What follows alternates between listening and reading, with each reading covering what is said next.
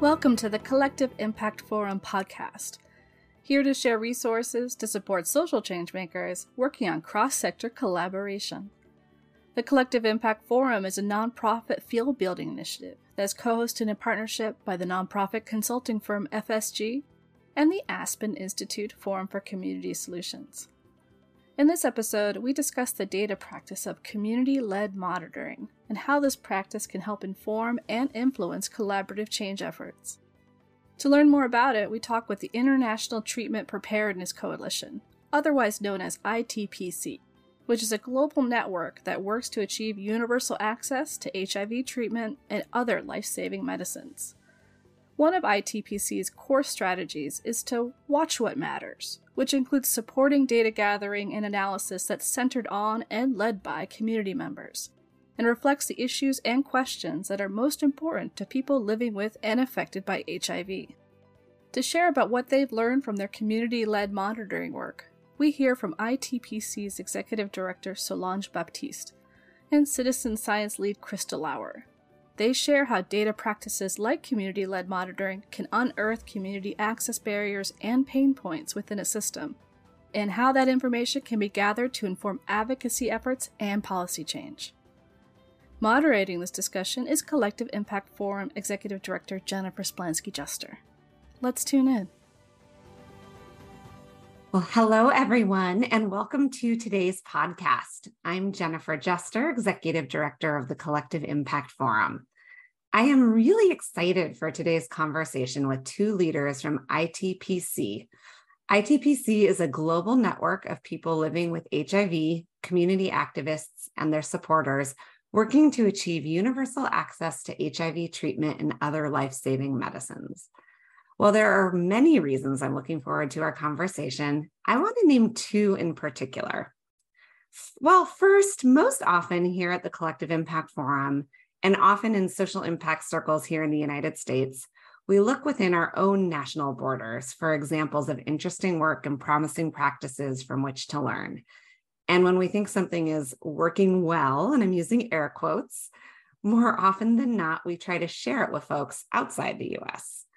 While there are times and places for that for sure, I don't think that often enough we have been looking at folks doing amazing work outside our national borders here in the United States or outside the global north for learning and inspiration. And in this conversation, we'll be doing just that, learning with folks from the ITPC, whose network spans across West Africa, North Africa and the Middle East, Latin America and the Caribbean, South Asia, and Eastern Europe and Central Asia. Second, I'm also excited about today's topic, community-led monitoring. This approach to monitoring, learning, and advocacy holds great relevance for folks doing collective impact work, where we know that shared measurement or using data as a collaborative to learn, improve, and hold each other accountable is a really high priority. And so joining me in today's conversation are two leaders from this work. Each will introduce themselves more fully in a moment, but it's my pleasure to welcome Solange Baptiste, Executive Director of ITPC, and Christa Lauer, Citizen Science Lead with ITPC. So welcome, and I would just love to start by asking you to introduce yourself more fully and tell us a little bit about what brought you to your work with ITPC. And we can start with you, Solange. Great. Thank you. Thank you so much for having us at the podcast. I am a wife. I am a mother of two. I am the Executive Director of the International Treatment Preparedness Coalition, or ITPC. My background is in public health and community system strengthening in a broad sense. I am from Trinidad originally, which is a very tiny island in the Caribbean. And I'm currently sitting in Johannesburg in South Africa, where ITPC is based. So I'm a little bit cold because it's very cold in South Africa these days. So yeah, I'm just happy to have the opportunity to be on the podcast. Thanks. Wonderful. Christa. Hi, thanks for having me as well. My name is Christa Lauer. I am the Citizen Science Lead at ITPC Global. I have a background in HIV and human rights, including in LGBTQ plus rights. I'm originally from Canada, but I'm speaking with you today from Seattle in the United States. And my portfolio of work at ITPC Global is the Watch What Matters strategic focus area, which includes community-led monitoring. Really happy to be here today. Wonderful. So tell us a little bit more about ITPC, a little bit about your founding, your mission, and bring us up to date. Yeah, so ITPC, a mouthful, it's the International Treatment Preparedness Coalition. And I must say, we are not so savvy with the name because it doesn't translate very well. It's a mouthful and it's a sort of a running sort of internal joke, which I'm clearly not putting out in the public. But it was an international meeting that happened in 2003. So ITPC is actually celebrating its 20-year anniversary this year. So woohoo. And we had a meeting in 2003 in Cape Town in South Africa of about 125 activists from 67 countries. And that was a time when the cost of ARVs or antiretroviral medicines were just, prohibitively expensive for people living in the global South. And so there was this, I would say a ragtag bunch of people who were just very upset with the inequity because medicines were available in the US, were not as available in the global South, and they were also very expensive. And so this meeting really was called the International Treatment Preparedness Summit. So then we took out the word summit and made coalition, and that's how you got ITPC. But the whole idea was to really band together and, advocate for a drastic reduction in the pricing of the medicines and to work with manufacturing and really try to figure out how to get competition and open up the markets for generic medicines so that people who need medicines can actually get them. And we had a long pathway through many different evolutions of an organization, you can imagine, through 20 years to where we are today. We moved through the Collaborative Fund, which was a fund to be able to give small grants, really, but instead of a top-down model, it was really a bottom-up model, which looked at how people across the globe in their regional groupings were able to decide what their issues were and then say, okay, let's figure out our own governance and let's use these small grants. So small grants, high impact, because who was making the decision were the people who were most affected. And then we moved through, many different little iterations of trials. So we had the 3x5. So there was, this WHO initiative of trying to get ARV therapy to 3 million people by 2005. And we used to see when you're missing that target. So we had this missing the target report on different themes across the years. But as we've grown now, we've landed on 3 strategic focus areas. And, Krista can talk more about that. But we really just were built on love. I would say we started off by just looking at the injustice that was happening across the globe when your friends are dying and you have the medicine and they don't. It's just in the DNA of ITPC to really just silence is inaction, silence is a violation. At that point, you have to do something. So I think that's our story. Yeah, and I'll just build from there.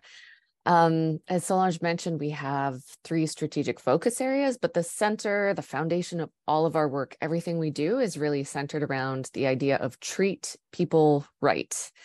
And we love the word treat because it can mean treatment in the context of health, but it can also just mean your right to health, the way that we show up for each other. So we kind of do that in 2 ways. We really center it on providing evidence-based scientific health information to people so that you can understand your own health and then advocate for your own needs. So for example, if you're a person living with HIV, do you understand what happens if you miss a dose of medication? What happens if you have a treatment interruption? How does that affect your body and your health? And once you're empowered with that information, you're better able to ask for the services and standard of care that you deserve.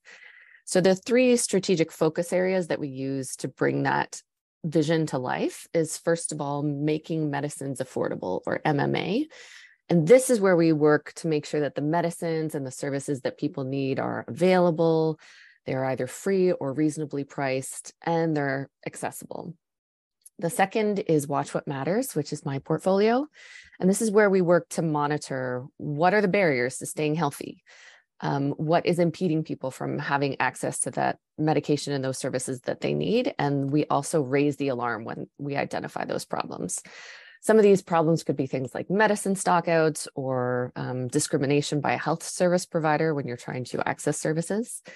And the third and final part is building resilient communities, or BRC. And this is really, how are we going to achieve all of those things that I've just named? We have to nurture communities that have capacity to organize, understand how to take action, where are the entry points, how is policy made, who is making the decisions, where's the money going, and using all of that collective information to make the change that they deserve.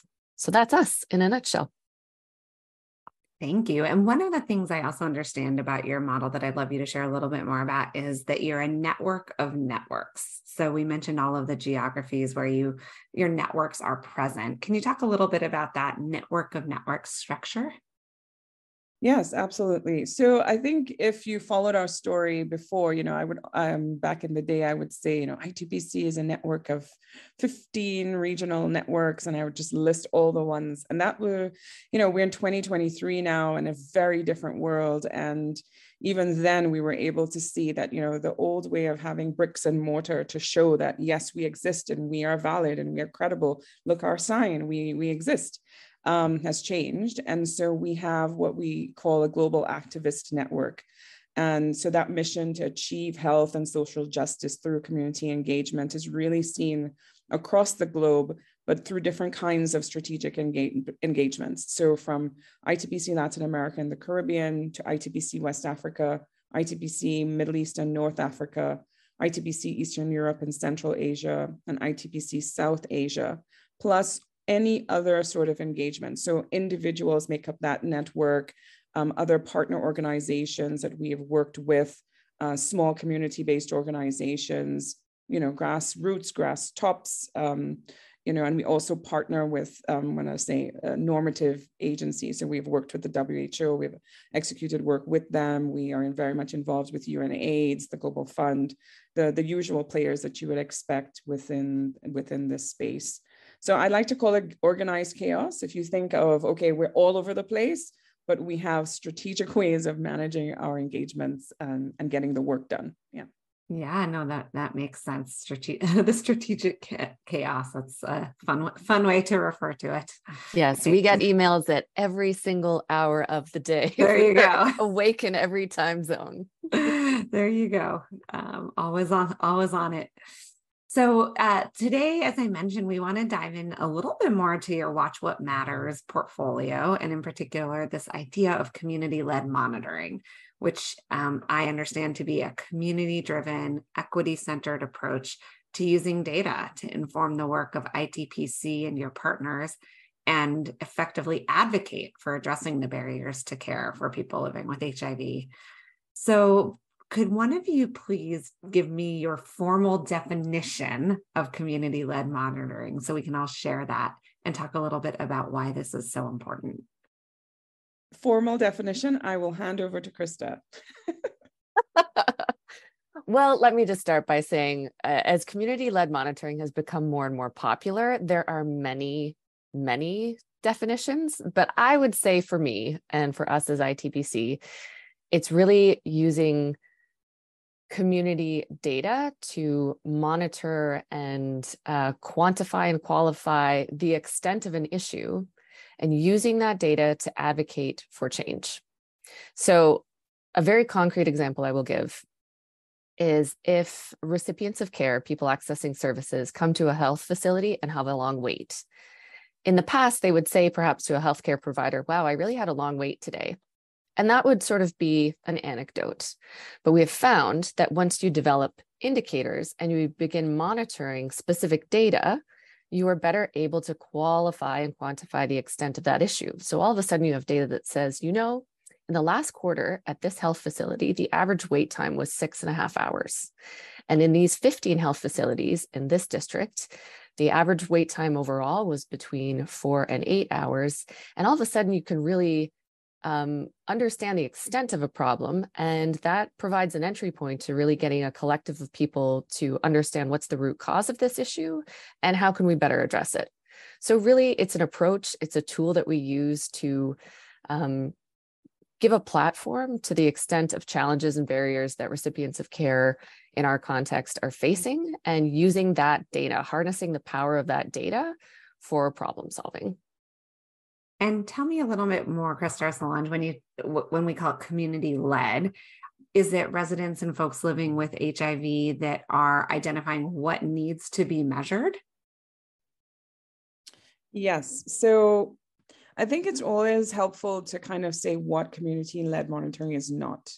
So it's not community-based monitoring. So people listening to this might Google like a community interventions or community things, and you'll see that there's a mix. Even the Global Fund only recently stopped using community-based monitoring, which has the implication of where the monitoring happens, not who is leading the charge.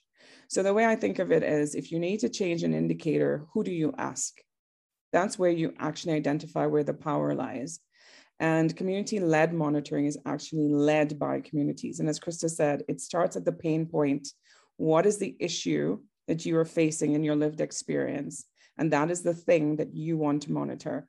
And this actually started for ITPC in the lived experiences of people living with HIV in West Africa who were facing tremendous and extensive drug stockouts. Their medicines were not there. So they would go and they would say, came to collect my medicine. They'll say, okay, well, this is out of stock, so come back next week. And then when you raise it to more of a policy or government level, they'll say, well, we don't have any stockouts. According to our system, our supply chain, it's sitting in the reserves. So but it's not actually at the point where at the clinic where the person who needs the medicine can collect it. Now, what do you do? So people then took pencil to paper and started kind of saying, okay, name of medicine, how long it's been out of stock. And that then turned into something that was much more formal and systematic. And it's really this data over a period of time. So you're checking the same data, the same indicator over a period of time. So like how you would check your blood pressure. This is my blood pressure. You don't want to just check it once in January and then once in December and say, yeah, I'm fine. You're checking the same thing across a period of time to see trends. And, I'm saying these things as an important part because often the issue is this data credible? Is this data, as Krista said, anecdotal? Is it a one-off? Is it just you found one rude person who, was having a bad day and, everything's not that bad. You guys are just making it up. And then the criticism will come that the data may not be generalizable or, what is your sample size? But this is about trends in data. And you will find that it really helps to round out the whole data picture when you get community data from people who are actually living those experiences. Did I even answer that question? Absolutely. It's really helpful. Krista, did you want to add to that?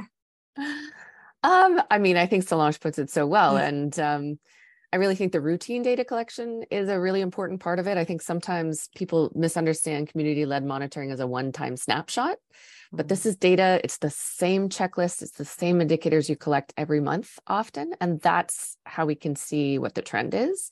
And as Solange said, who is defining what these indicators are? They are communities. So they won't necessarily be what the priority is at a health facility level. It could be wait times, it could be discrimination, it could be, we saw in the context of COVID lockdown, sometimes people were waiting outside a clinic for their medication because they wanted to avoid crowding. All of a sudden, all of your neighbors and family members are seeing you publicly waiting outside this health facility. Maybe you weren't open about your sero status.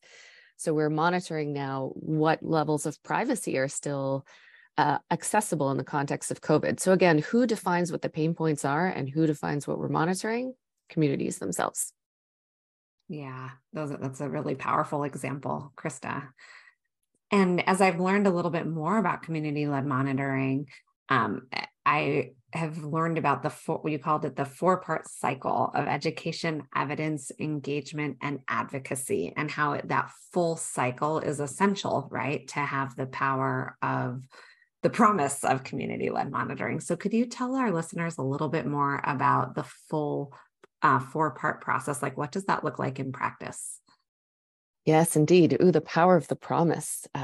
This is good podcast lingo. Well, if you go to our website, and we'll speak to this again, but especially clmhub.org, you will see our classic infographic that has 4 quadrants in it, really, in a circle.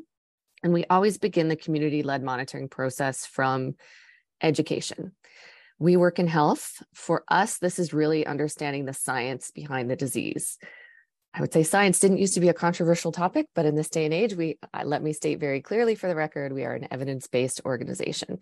So if we're working in the context of HIV or COVID or tuberculosis, or be it what it may, we really want to make sure that everybody is on the same page about what is the science behind the disease? How does it affect your body? How does it work? From there, we then go into what is the normative guidance? What is the gold standard for the kind of care you need to address this illness? We often go to the World Health Organization, like Solange said, to say, for instance, if you're a person living with HIV, what is the standard for which you need viral load test results? So do you understand why you need a viral load test in the first place? And according to the global standards, how quickly should you get that information? And from there, we're better able to explore community pain points. So now that we understand the science behind the disease, what are some of the challenges that you're experiencing? So for instance, Solange already talked about drug stockouts. I need this medication. I understand why adherence is so important and what will happen to my body if I miss a dose. Now we can zero in on these are some of the big community priorities, especially gaps and barriers. And so that's really where we start with education. The second piece is evidence. Now that we have identified those pain points, we develop those into indicators. So how can we really monitor and measure the extent of those barriers and gaps? And this is where we work to define what we're going to measure on a monthly basis. Now, from the ITPC perspective, we really suggest less is more when it comes to indicators. You can monitor anything and everything. You could ask people's eye color. You could ask what you had for breakfast. You could ask a million things. Less is really more. The more indicators you have, the harder it is to do that data analysis on a monthly basis. It could be a fire hose of information coming at you. It's also more expensive the more indicators you add. So we really like to zero in and be very, very deliberate about what are the key pain points and only have 20 to 30 indicators, including a mix of qualitative and quantitative indicators. The next piece is engagement. So now that we have all of this information, we have a ton of data, we conduct an analysis. What are the trends telling us? What are the major issues here? And we bring that information to a group of stakeholders that we call a community consultative group, or a CCG. This is a structure of usually about 10 to 15 members. They include government organizations, civil society organizations, health facility managers, healthcare providers, members of key populations, people living with HIV networks, maybe some research institutes or independent experts. And that group as a collective takes this information, looks at the data and tries to understand what are we learning here? And importantly, what can we do to fix it? What are the strategic opportunities to either facilitate advocacy actions or to implement a change? And then the final piece of the cycle, number 4, is advocacy. So this is where we're working with policymakers to fix or improve services or systems or laws or practices that underlie these problems. Ideally, the whole process here is really about fact finding, not necessarily fault finding. We're not necessarily here to name and shame as our first step. We're really trying to understand what are the driving factors behind these barriers. But if we run into problems trying to execute the fixes or changes to this, then we will escalate and move to advocacy to try and make sure that those gaps are addressed. So for us, the end of this entire 4-prong system isn't collecting interesting data to tell a story. It's, did we fix the problem that was identified by communities? Did we make their lives better? So the measurement of success here is really achieving concrete change. Do you have an example that you could share of a situation where that cycle sort of saw itself through to a policy change that benefited folks living with HIV in their community? So maybe I can jump in here and then Krista can give you one that's more recent. But the one that I like to that comes to mind the most is, we had a project that was funded by the Global Fund in West Africa, and it was a regional community treatment observatory. So a lot of words, but it's a observatory because that's sort of the French equivalent word to monitor, to observe, and the treatments at a regional level. So what's happening across 11 countries. Short of this very long story, because this was a 3-year project, but the one thing that I always sticks with me is, so the ambassador for, and I think many people will know Ambassador Birx now, given our COVID experience in the United States. Ambassador Birx was very interested in the data that was coming from the civil society representatives in the room during the country operational planning process for Côte d'Ivoire as a part of PEPFAR. So PEPFAR, as you know, is the US response to HIV, and there's sort of money that goes bilaterally to these different countries. So in Côte d'Ivoire, there's a negotiation. And in this room, we have this guy from Abidjan who's speaking, saying, here's the data that we found. And he was talking about the actual user fees to be able to pay for services in the public health system in Côte d'Ivoire. And the ambassador was very taken aback for services that should have been free. And the level of granularity, the amount of detail and information that was grounded in people's lived realities is what startled her. And she says, we need this kind of data. And to be honest, that is how community-led monitoring got into the country operational guidance for PEPFAR, and also then took on a sort of new life, because this is the kind of thing that should inform our programming. Because if you have less and less money, you have to know where to put that money to have high impact, right? And so you need to then hear from the people who are actually having those experiences. And so that turned into her talking with the government and, the US Côte d'Ivoire negotiations, et cetera, but a circular being sent by the Ministry of Health to be able to say that this should no longer be happening. And it changed the policy. We have several examples like that take you from the start of the story. So education, you're supposed to know that you're not supposed to be paying for this service, as Krista went through the quadrants, right? Then there were indicators that were like, okay, so let's go find out, are people paying? Why is it that you're not going? Why do you have to pay for that diagnostic test or that blood draw or something that should be free? And then the engagement and the advocacy that then turned into a change. And that's where success lies for CLM at that very end point. So yeah, I think that's a good example. Yes, absolutely. And we've seen all different kinds of policy improvements. I mean, just a couple very quickly. In Côte d'Ivoire, we worked with partners on CLM, and ultimately the Ministry of Health used CLM data and evidence to eliminate user fees that were being charged to people living with HIV. That was a significant barrier to care. In Malawi, managers at the Ministry of Health used CLM data to justify expanding working hours at public hospitals and making sure there were increased resources for HIV testing during the COVID-19 pandemic. We've got lots of interesting case studies of what's happened. One of our more recent ones that always sticks with me is HIV testing rates among sex workers in Malawi. We saw testing rates across the board really take a dive in the context of COVID. But what was particularly interesting to us was that in Malawi, we saw a bounce back to pre-COVID testing rates among sex workers that tripled the previous number. And we were trying to understand, what was it about community-led monitoring? This was at our monitoring sites that helped make that happen. And part of it was the CLM data collectors. We had sex workers themselves who were collecting the data, and by being visible in community, asking people about their experiences at the clinics, being in the clinics, doing record surveys and interacting with health facility staff, the relationships that were built and the openness of the health system to vulnerable populations and to sex workers themselves, plus the information that was more readily accessible to sex worker communities through the role of the data collector, really had this impact that was greater than the sum of its parts. Yeah, those are both really illustrative examples. So thank you for sharing.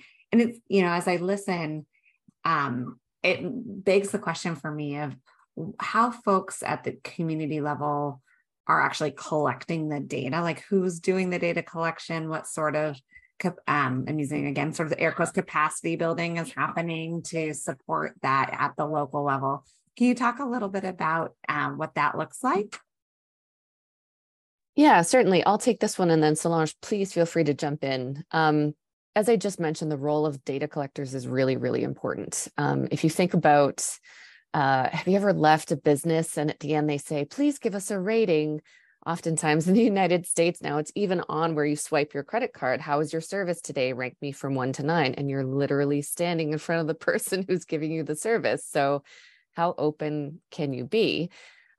With community-led monitoring, the fact that peer data collectors are the ones who are getting information from communities is really critically important because you tend to be more open and honest with your peers. We're also finding the data collectors that we've recruited, often from networks of people living with HIV, networks of key populations, also have additional leadership roles in the communities. Some of them are religious leaders, some of them are village chiefs, some of them have other roles in testing. So that's very impactful. And also you can be more open with a peer. Who's collecting the data? That's sort of the answer to that. And who is analyzing the data? So we do have partnerships with local institutions and persons who have expert data capacity.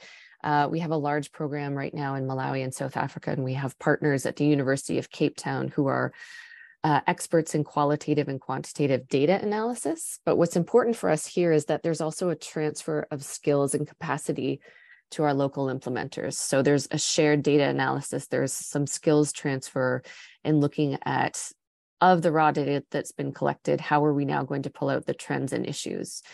And a final piece I'll say about understanding how this looks in practice. We are working to actively build community capacity on data collection and analysis, including through what we have called the CLM Academy.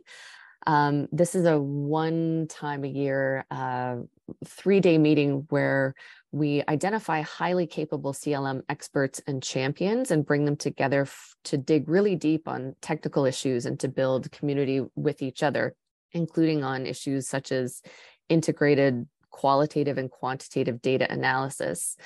In October of this year, we're actually doing our second CLM Academy that's going to be specifically focused on Francophone experts in recognition of the need for more CLM experts and champions in the West, North, and Central African region who can be further training of trainers who can really sort of speak to the level of integrity and credibility in the CLM model that we've really pioneered and make sure to spread that methodology further.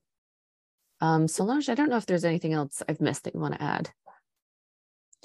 I think the only thing I want to underscore is the importance of, communities really being at leading. So it's one thing for a community person to do the data collection and then take it back to the other important person and say, I've done my job. I really want to reiterate the importance of communities from the start to the finish, leading this initiative of monitoring and using the data, because that had come up in several conversations, because not every country context is as easy for communities to enter clinical spaces and to get, the ethical clearance, the permissions, the authorizations to get into clinical records, except, for example. And so the leadership of communities has to be really massaged from the beginning, if you will. There must be a whole on-ramping. And I think what Krista was saying is, with respect to the process, there's a whole host of work that happens before you start collecting data and figuring out your indicators. And that's the political understanding, because if there isn't government buy-in, what you're doing is trying to push yourself into a very clinical space, and that becomes very difficult for effective CLM to take place. And so when you have governments really understanding that this is a win-win, that by allowing communities and recipients of care into the space to help co-create solutions to the problems that we're facing, and that this is actually a win for the ministry and for the government. And it's not them coming to find fault with us and name us and shame us and all the other sort of sometimes irrational affairs that they've come up with. Then you have an on-ramp. So now you're able to come in, you get access, you have ethical clearance, you're able to find the thing. And the one thing I would add in there is there's something called a community consultative group, which Krista talked about in the 4 quadrants. So when you get these data, you need to then understand, what is it saying? What are the insights that we can glean from this? And what's the advocacy plan? That sort of sometimes very fun and vocal hashing out happens in a version of a community consultative group. So that's usually an existing, a pre-existing group that's already there, but it has to be led by the community. Can you imagine a community is going into other meetings where they get 5 minutes on the agenda and they try to explain the data, as opposed to you as the community organizing a meeting and inviting ministries or district or provincial health officials, as well as medical staff, supervisors, and communities, and normative folks across UNAIDS or wherever, to then discuss what the issues are. And I think that's where the sausage is made. And we often kind of skip over that, and then boom, you have a policy change. There's a lot of hard work, a lot of meetings, a lot of slides, but this is what we're seeing. How can we change it? That happens in there. Yeah, thank you. So I have to imagine that, and you've alluded to, as we've gone, some challenges in putting this into practice at a community level. Are there other challenges that you would lift up that communities have faced, so listeners can think about what to anticipate as they might move in this direction? Yeah, there are a ton. This is I think it's a relatively new space. You know why? It's because you're pushing community data to have a level of credibility that is almost parallel and equal to the traditional academics. So you have your randomized control science PhD people who come up and say, well, the study shows, and the power and the p-value and the this and the that. And then you have communities saying, well, our data shows. And there's often this sort of, well, that one, of course, we can trust blindly. And then this one, we're like, well, poking holes in everything. And so CLM is relatively new in becoming a discipline. But because it actually gets at the core of power and governance, it has a lot of political nuance to it. And so you're trying to get something that is politically feasible, but also technically sound and scientifically sound. And I think that's the balance and where the challenge lies. So you have more authoritarian governments who will say, there's no way I'm letting a community person get access to this kind of stuff. And then you have more friendly organized governments that will say, yes, of course, I can see how this will be a win for us. And you even then get clinical staff and ministry folks of the Ministry of Health saying, you know, they keep us on our toes. We have an actual report that's called They Keep Us on Our Toes. And who said that was really important, because he was from the ministry saying that, you know, this is really helpful. We're finding actual issues in our data that have been corrected now because community people have come in, and we've been able to correct and adjust some of our own issues. Yeah. There's more, I'm sure. Krista, go ahead. Yes. How long is this podcast again? No, I'm kidding.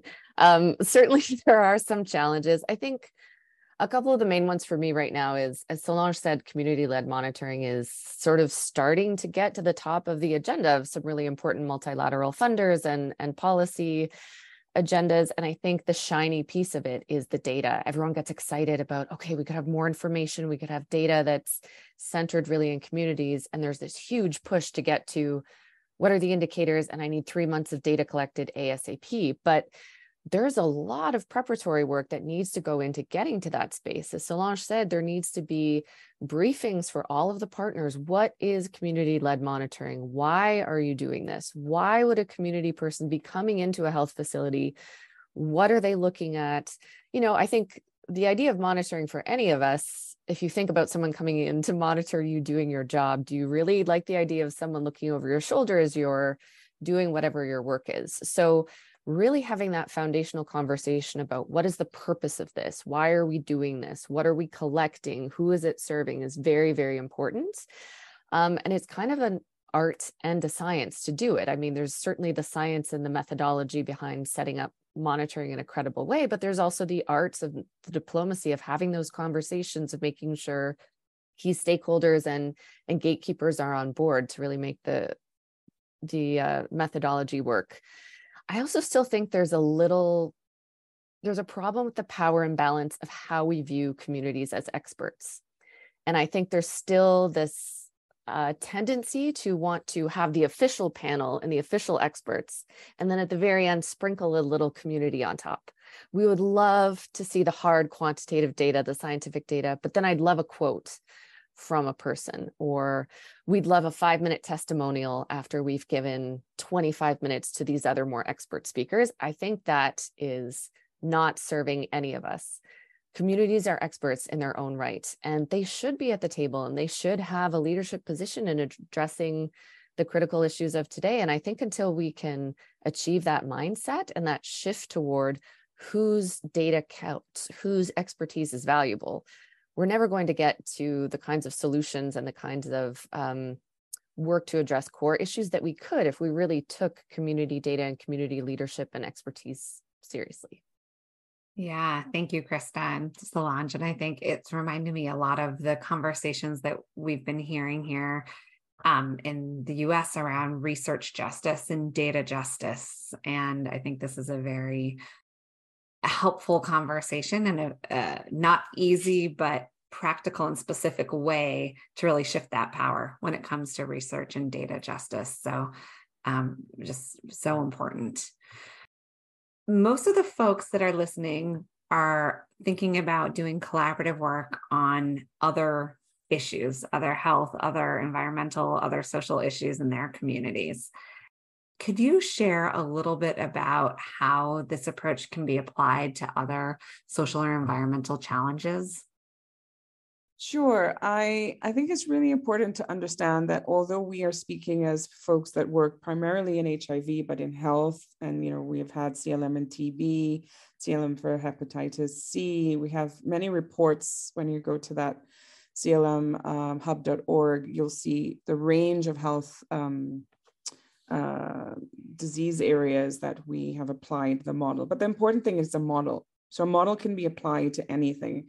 And I think it's appropriate to understand what community pain points are. So whether that is police brutality or voter fraud or, what is the changing in the I don't know, bees, like they're no longer in this area, or a particular animal or species that you're tracking changes.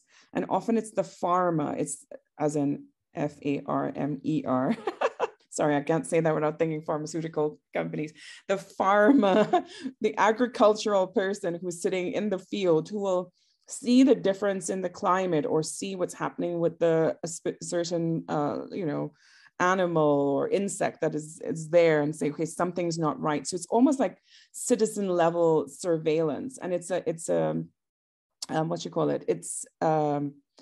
It's community-led monitoring, and it's a model that can be applied anywhere. And as long as you understand the pain point, communities can walk through the education. Well, it should be like this. Something's not right. Let's check on it, and then let's engage to change. I mean, that's essentially the model, right? So I think if you Google, and Krista could probably give you some more concrete examples of what that looks like applied in other spaces. Yeah, for sure. Again, like we work in the health space, but looking around at some other ways people have used this approach, there's been a lot of interesting work in climate already on community-led monitoring. I've seen some studies on forest use and displacement. There was an interesting study I was looking at just this morning about community monitoring of coliform bacteria in drinking water in Lake Tanganyika.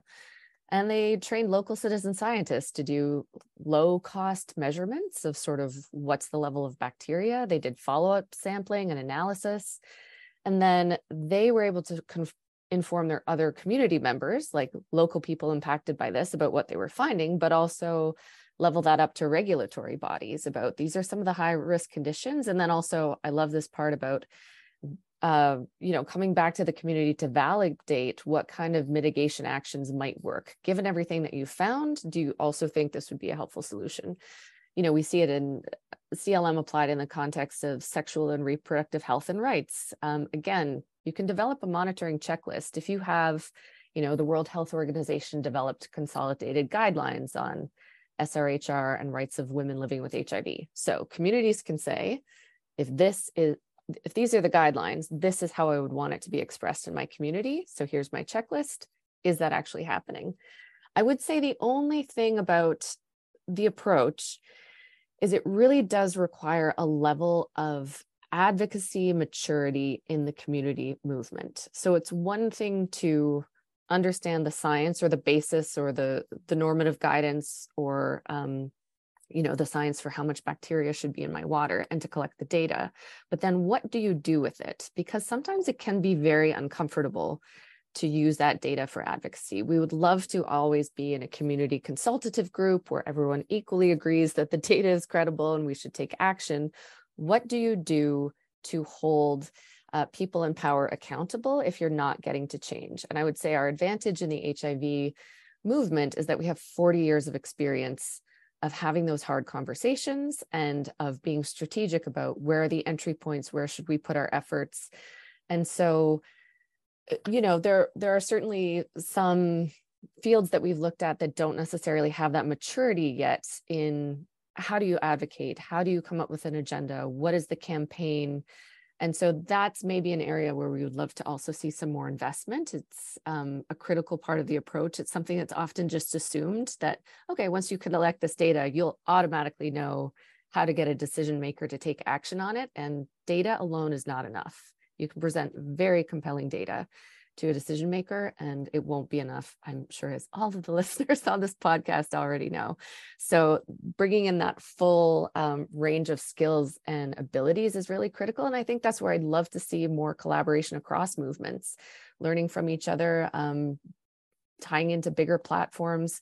There are a lot of high-level meetings now that are happening on things like pandemic preparedness. That's not just a health issue. That's a financing issue. That's a security issue. That's a climate issue. As the world heats up, we're seeing mosquitoes expand to other areas and different diseases expanding to places that we've never seen them before. So I really think that CLM is an opportunity where we can sort of collaborate across our previous silos. Yeah, and I really appreciate you calling out the importance of the whole cycle, right? And having the skills and the training and the ability, right, to use the data for advocacy to see the change, which is, of course, ultimately the point. So as we wrap up, I just want to ask if there's anything that we haven't talked about that you'd really like to share with the listeners about community-led monitoring, recommendations, or other things to think about. Yeah, maybe I can just jump off of the point that Krista just made and wrap up my thinking around community-led monitoring. And I really think that if you take a step back and really try to understand community-led monitoring within the wider context, it is around community system strengthening and, sort of what was described before about building the resiliency within communities and building communities themselves to be able to carry this work out. So you can't just assume that people have skills, staffing, infrastructure, and resourcing to just go collect data. And so many governments and donors often just want the data to be able to make their own decisions. But what we're saying is, please make space at the table for communities. They're not just coming as recipients or victims of the system, but are equal partners at the table. And we're bringing data, we're bringing solutions. And the idea of co-creation, not just being validation of a construct or an idea that was, made up in somebody's head in Geneva. There was like, this will be a good idea. Let's do this thing. Let's go consult a few communities and let's co-create. That's not genuine co-creation. Genuine co-creation is we're in the middle of a crisis. like what happened in COVID. And you need communities to tell you what they're seeing on the ground. And you need communities to innovate at the space of hand washing and figure out how to get water and social distancing concepts and spread messages, et cetera, across. So really focusing on co-creation. And then just even if I took a step further out in terms of context, so there's community systems, but we're all within now very, very fiscally tight spaces as countries and at the individual and community level as well. Everybody is making do with less and having to do even more. And I think it really then kind of falls into this category of what are the solutions can we bring to this great crisis that we're seeing now, from climate, as Krista said, all the way to social protection, the unhomed, the food insecurity, what's happening with the agriculture, that literal soil is not able to produce anymore. And the idea of public investment and public goods and needing to finance these things is ultimately where these conversations end. Who's going to fund community-led monitoring? We don't have enough money at the government level. The Ministry of Health barely gets any money from the budget. And so we have to come up with solutions in this time that are outside of what we normally do. And so the concept of all contributing, all deciding, all benefiting as a global public investment concept, and community-led monitoring being an important part of that puzzle in terms of the contribution, the benefits, and the decisions that need to take place now. In my own personal experience, I have worked in participatory research quite a bit, including qualitative and visual methods such as photo voice. And I think there are many methodologies to capture what's happening in a community. On the other hand, I've done a lot of advocacy around financing and policies and how are we supporting the HIV response? How should we structure it? But I have never seen anything that connects those two things better than community-led monitoring. So we are monitoring, we're collecting the whole data story, not just what is happening for viral suppression and HIV, but why is it difficult to adhere to your medication? Here's a photo of my fridge. All I have in it right now is water. Because of inflation rates in my country, I'm no longer able to buy the level of food I need to adhere to my medication. All the way to taking that full picture to policymakers, to decision makers, even at a very local level. Community-led monitoring is also very effective for pinpointing a very, very local issue. A very quick example, one of our health facilities in Malawi, where we were monitoring, people, of course, are concerned about privacy in the context of stigma. And on ART collection day, people would wait in a public area with an individual health card that was a different color from everybody else's. So basically, if you're seen sitting in this public area with a health card that's a certain color, everyone knows that you're there to collect your medication, and by extension, that you're living with HIV. So our data collectors very quickly said, look, it would make a huge difference if we could just have a more private area where people could wait.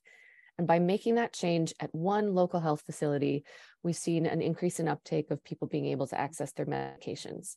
So that very specific local change is so impactful for people. And we can also find that addressing some of those broader issues can be elevated to regional and national and sometimes global conversations to make solutions better for people's practical lives. So I just think it has enormous potential, and we're excited to invite more people under the big tent, and let's join forces and work on this collectively. Well, with that, how can folks continue to follow your work? clmhub.org and itpcglobal.org. Our websites are live and active, and we'd love to hear from you all. And you can also reach out to either Krista or myself, and through the podcast connections and contact information if there was a specific collaboration that you're interested in as well. Krista and Solange, thank you so much for spending time with me today. It has been an absolute pleasure and wonderful learning experience. And I know that everyone listening to this podcast will take a tremendous amount away from your wisdom. So thank you so much. Thank you. Thank you. Thanks for having us.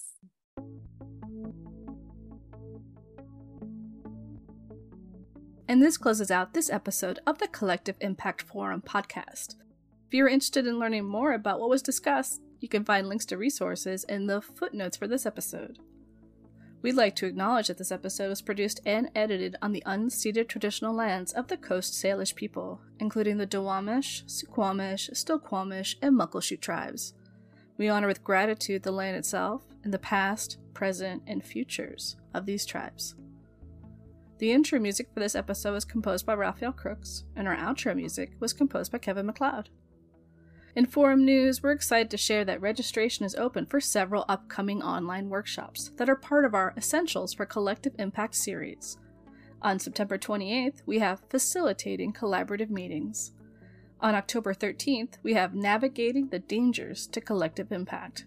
And October 26th, we have Building a Culture of Trust in Collective Impact. Please visit our events section of our website at collectiveimpactforum.org if you'd like to join any of these upcoming online sessions. This is Tracy Timmons-Gray, Associate Director here at the Collective Impact Forum and your podcast producer. I want to say thank you so much for listening, and we look forward to connecting with you more in our next episode. Until next time, we hope you are safe and well.